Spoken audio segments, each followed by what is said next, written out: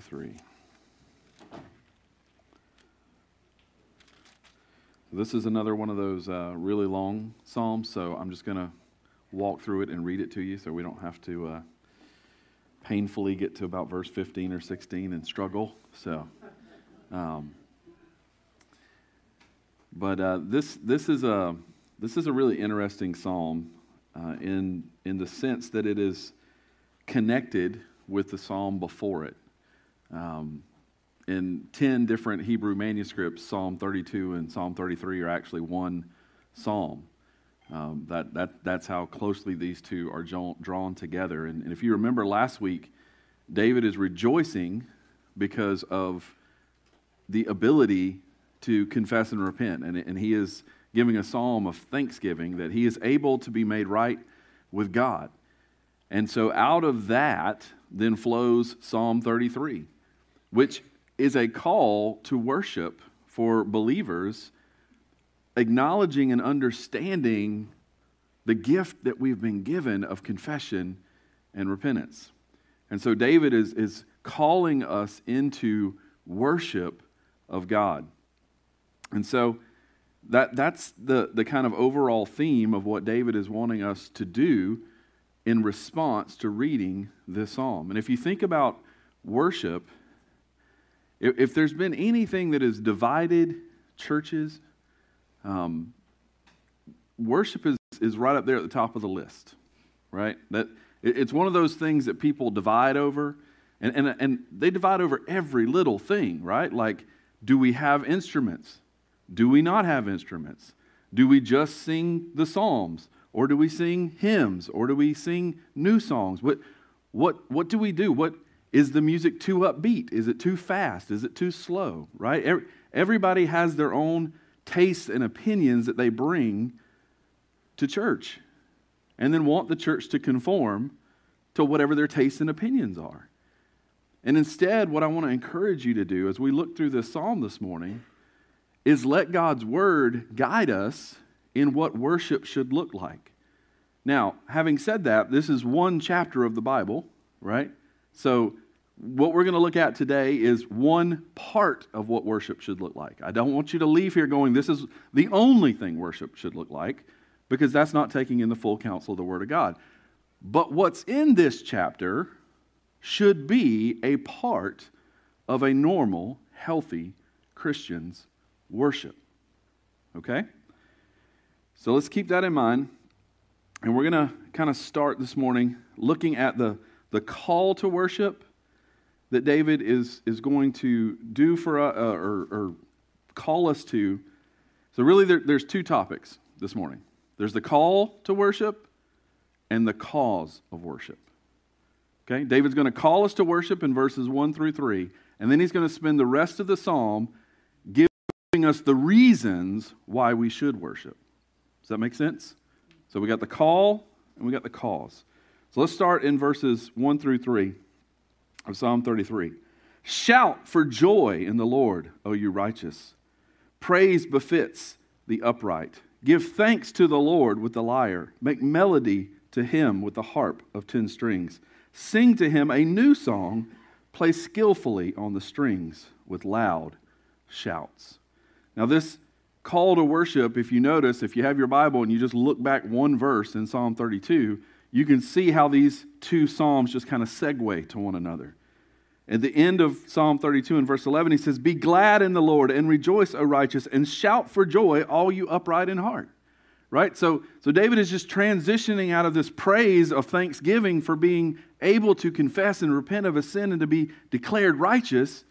And that just naturally in David's mind just rolls right into worship. We should worship the God who is willing to forgive, who's willing to forget our sin and to make us righteous again. And so David is calling us to worship. He starts there with shout for joy. I think if this would be written in the South, a better translation would be yell, right? Y'all need to yell as loud as you can. That's what David is calling for here. There's a time for somber, quiet worship, but this isn't it.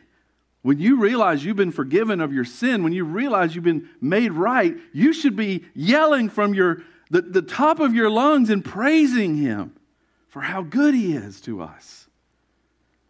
But notice also there in verses 2 and 3, we're also to give thanks with the lyre, make melody to Him with the harp of 10 strings, sing to Him a new song, play skillfully on the strings with loud shouts.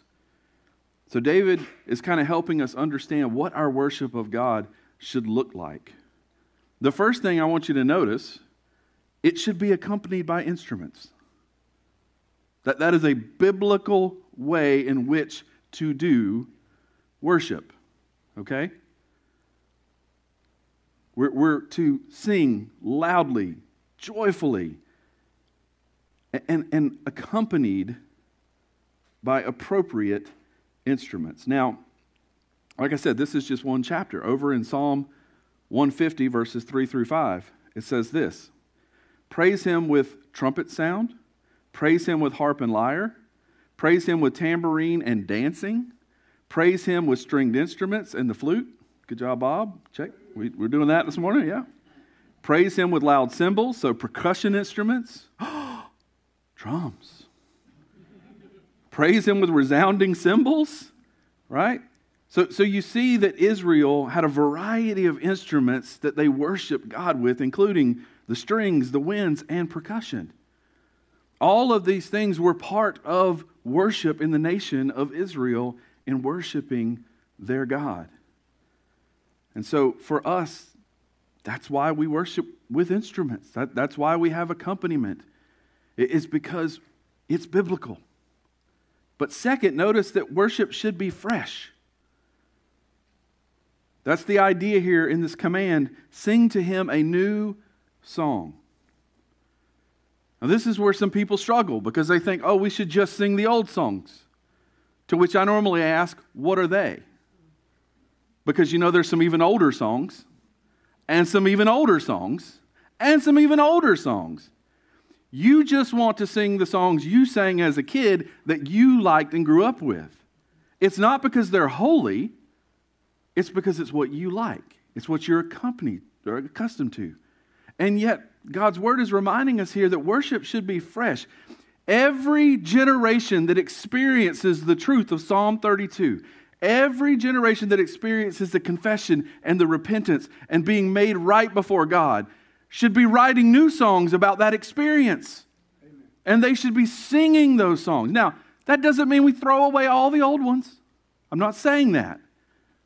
But there's an element here that worship should be fresh and from the heart of this generation. And the songs that connect with this generation may not connect with the previous generation, or 2 generations, or 3 generations. Guys, listen, I've seen so many churches. I can take you to some right now that they stopped singing new songs and the churches died. Matter of fact, I don't have to take you anywhere. You're sitting in one. They stopped singing new songs. They stopped letting a new generation connect with the truths of confession and repentance and expressing that in ways that connected with them. We need to have fresh worship. So, worship should be accompanied by instruments. Worship should be fresh. But also notice, for those of you who are on the worship team, you're called to play skillfully. And the purpose here of playing skillfully is not to show off, right? It's not to show off like, we got the best band in town. The point here is that we don't distract, right? There's nothing more distracting than all of a sudden one guy's off beat and one guy's playing the wrong tune or one guy's just got completely out of key, right? And you're out there and you're trying to worship and all of a sudden you're like, what's that racket coming up there? When it works well, when it works the way the Bible calls us to worship, it should just blend into the background and just be a natural part of congregational singing and just encouraging everyone to worship without distraction. Playing skillfully honors God, and it helps the congregation. It helps us to be able to sing and worship God. But also, we see in this call to worship, that worship should be enthusiastic. Loud shouts, he says in verse 3. Right? He starts with shout for joy, and then ends verse 3 of this call to worship with loud shouts. When praising God, we should show the energy and the emotion and enthusiasm that is proper and fitting for our King. We hoop and holler for all kinds of other things that are going to fade away. But do we do that same for our King, who is eternal? And I know for some of you, it's like, that makes me uncomfortable. And listen, there are whole groups of worship leaders out there that just like to play with people's emotions. I'm not talking about emotionalism, right? I don't know if you realize this, but they teach whole classes on how to get the people's emotions up and then down and then up and then down and then up. And right before the sermon, you just want to get them right back up there. And then the pastor comes out and like, woo! And it's like, I'm serious. They teach classes on how to do that. It has nothing to do with worshiping the living God who has saved you, who has redeemed you, but it has everything to do with a formula of playing certain songs that pull at the heartstrings at the right time to get you to have an emotional response. I'm not talking about that.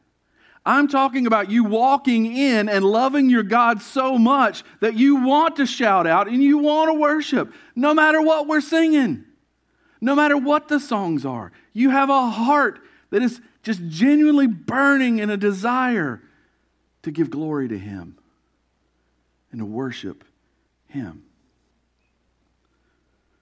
We need to allow others to respond to truth and beauty of Jesus Christ as God has wired them to do. And ultimately, God is listening to our hearts. He's not watching all that stuff on the outside. He's watching our hearts and seeing where are our hearts.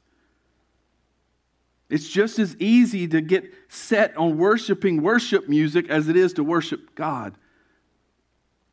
Do you hear me?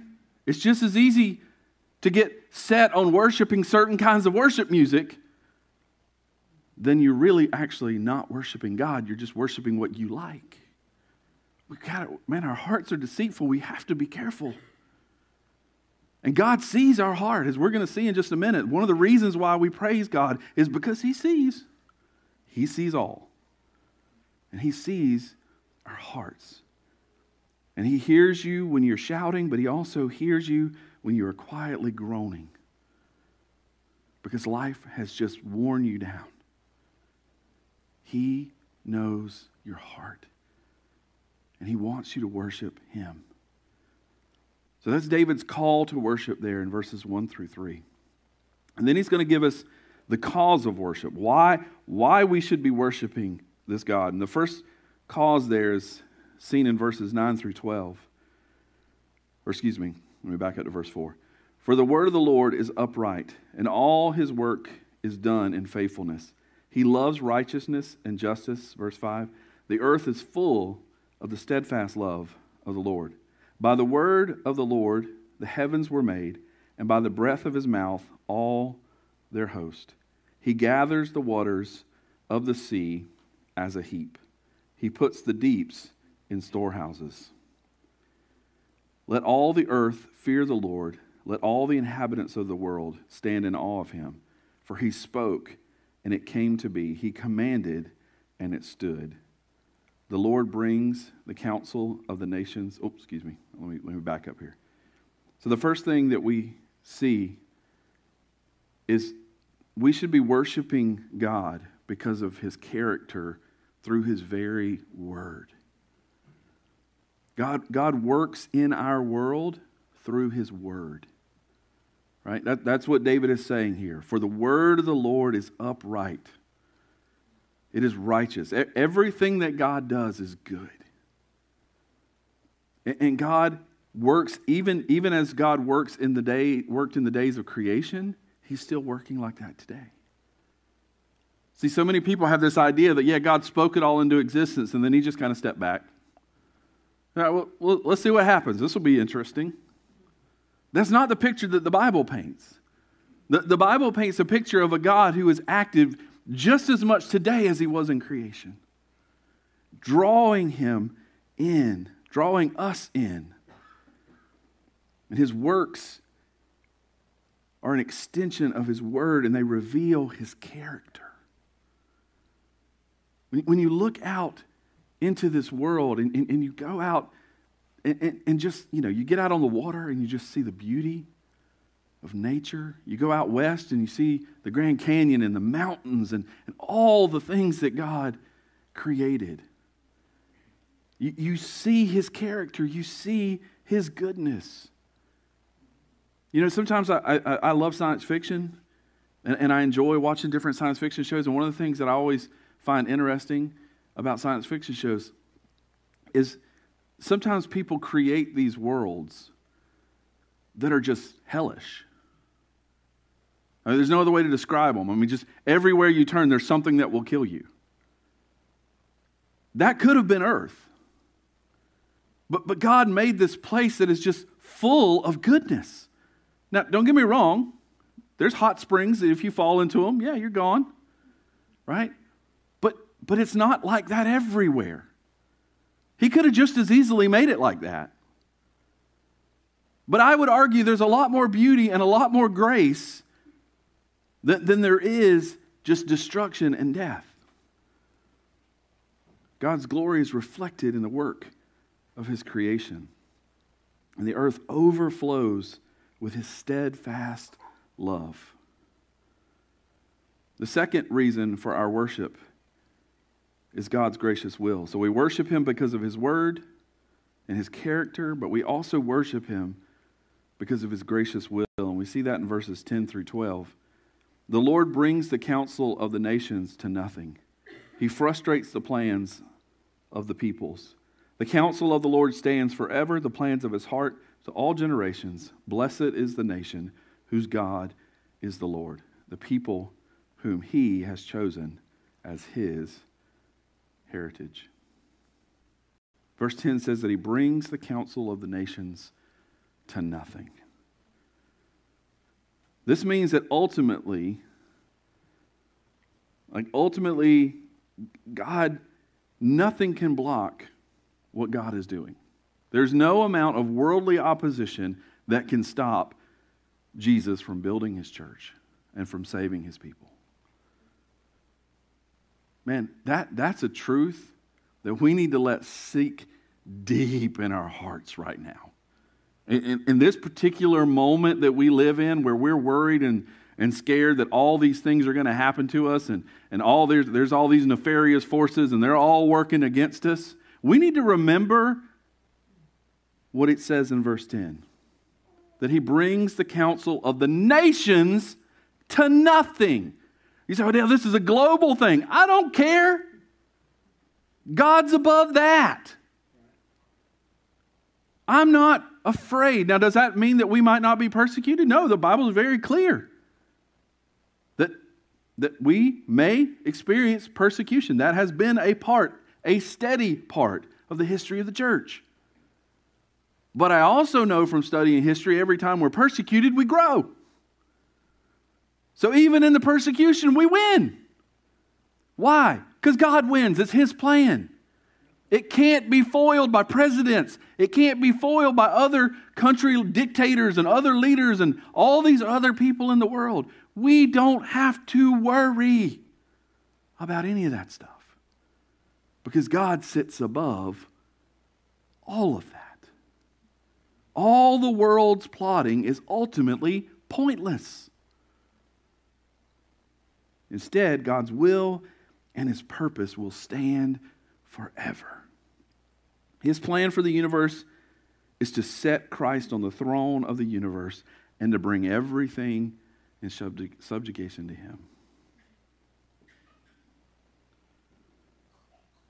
His will is why we should praise him. It's why, As Christians, when everything seems to be going wrong in the world, we should be able to walk into this building and praise Him. Because it doesn't matter what they do. God always wins. And we can have confidence and peace in knowing that this morning. God's will is wonderful news for us because it means our salvation. His plan to honor Christ. And we, because of Him honoring Christ, are blessed in Christ. The third reason for our worship is seen in verses 13 through 19. And that's God's gaze. So we worship Him because of His word. We worship Him because of His gracious will. We worship Him because of God's gaze. Verse 13 says, "The Lord looks down from heaven. He sees all the children of man. From where He sits enthroned, He looks out on all the inhabitants of the earth. He who fashions the heart of them all and observes all their deeds. The king is not saved by his great army. A warrior is not delivered by his great strength. The war horse is a false hope for salvation, and by its great might it cannot rescue. Behold, the eye of the Lord is on those who fear Him, on those who hope in His steadfast love, that He may deliver their soul from death and keep them alive in famine." God's eye is on every one of us. Every single one of us. And He considers everything we do. The word observe there in verse 15, it has the sense of perceiving or understanding. So God doesn't merely see what you do, but He understands why you are doing it. That's why I was saying in the beginning about our worship, that as we're worshiping, right? We're worshiping God, and we might be doing all these things with our hands, or we may not be doing all these things with our hands, but God is seeing why we're doing what we're doing. Are we doing it because that's just what we do? Or are we doing it because we genuinely love Him? See, God gaze, it sees not just what we do, but why we do it. Now, that complete knowledge should be terrifying if you don't know Him.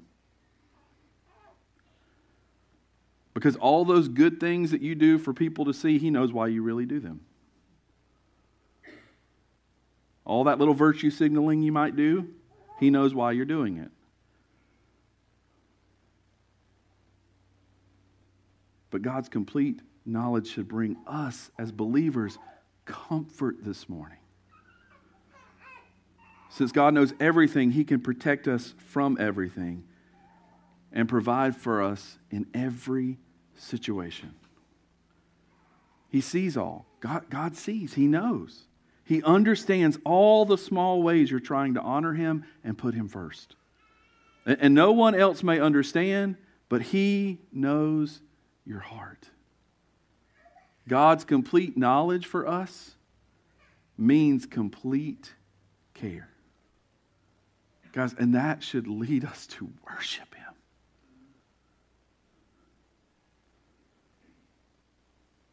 The joyful verses of 1 through 3 is fueled by the powerful truths that we find throughout the rest of this psalm.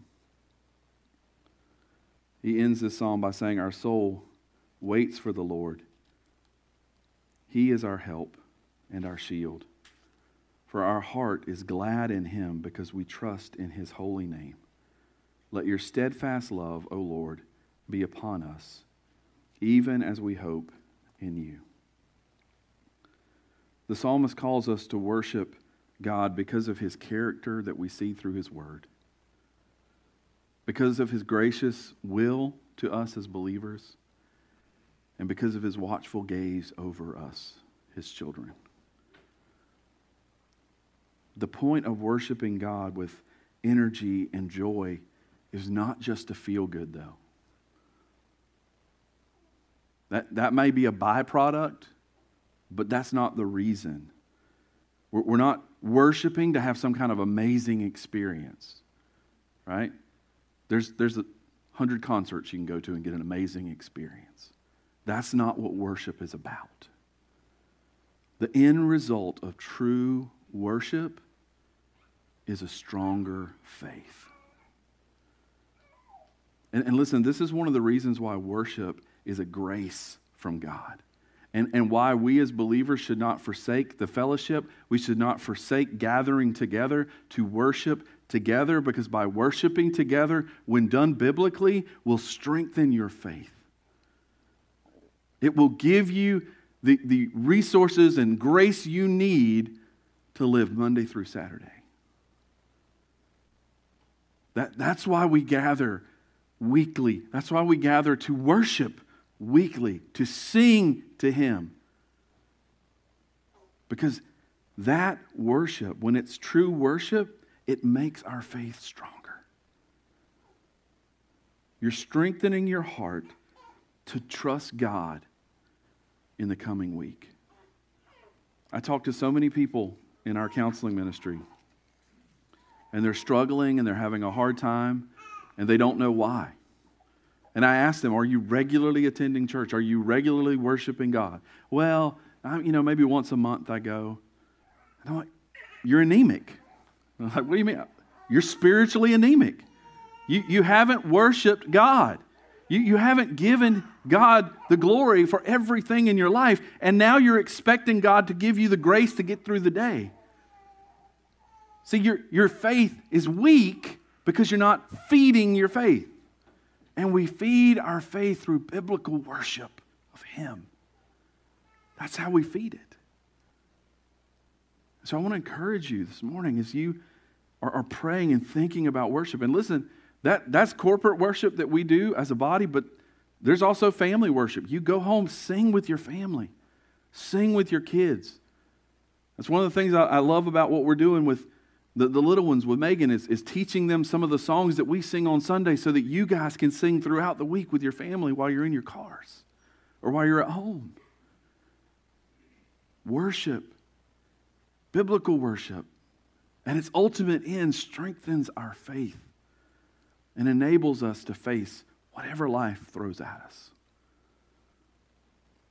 This morning, as we conclude and partake in communion, I want you to spend some time just being honest with God. This is Psalm 32 is still here. We can still confess and repent. Maybe some of you are sitting here going, man, some of my ideas of worship were way more about me than they were about the Bible. Maybe you've been guilty of judging and condemning other people because of the way they worship. Spend a few moments this morning and just confess and repent of those things. Get your heart right, and then listen, come, and another form of worship is communion. Remembering what God has done for us on the cross through His Son, Jesus Christ. And when we partake of this bread and we take it and we dip it into the wine, that bread representing His body and that wine representing His blood that was shed for us, so that we might be righteous, so that we might be forgiven. Oh, let that bring your heart to praise this morning as we worship in communion. Let's pray. Father, thank you so much.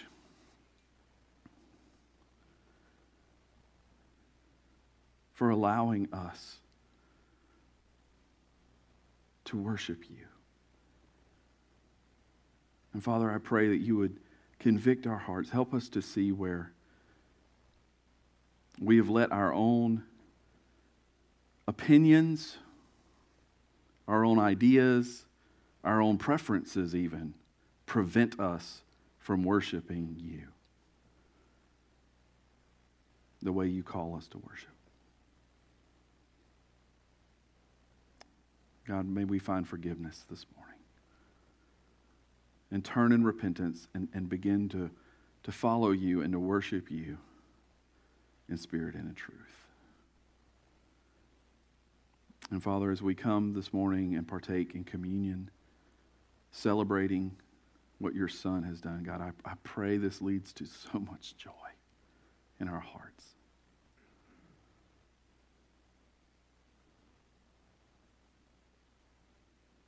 Lord, and it will strengthen us for the week to come. And Lord, that we will not be spiritually and worship anemic in our life, God. That means of grace will flow freely in our lives and in our hearts as we regularly make that a practice in our life. Not just on Sunday mornings, but extending out through the rest of the week as well. Father, thank you for your grace and your mercy. Thank you for seeing us this morning, for knowing our hearts. We praise you for that. Ask all these things in Jesus' name. Amen.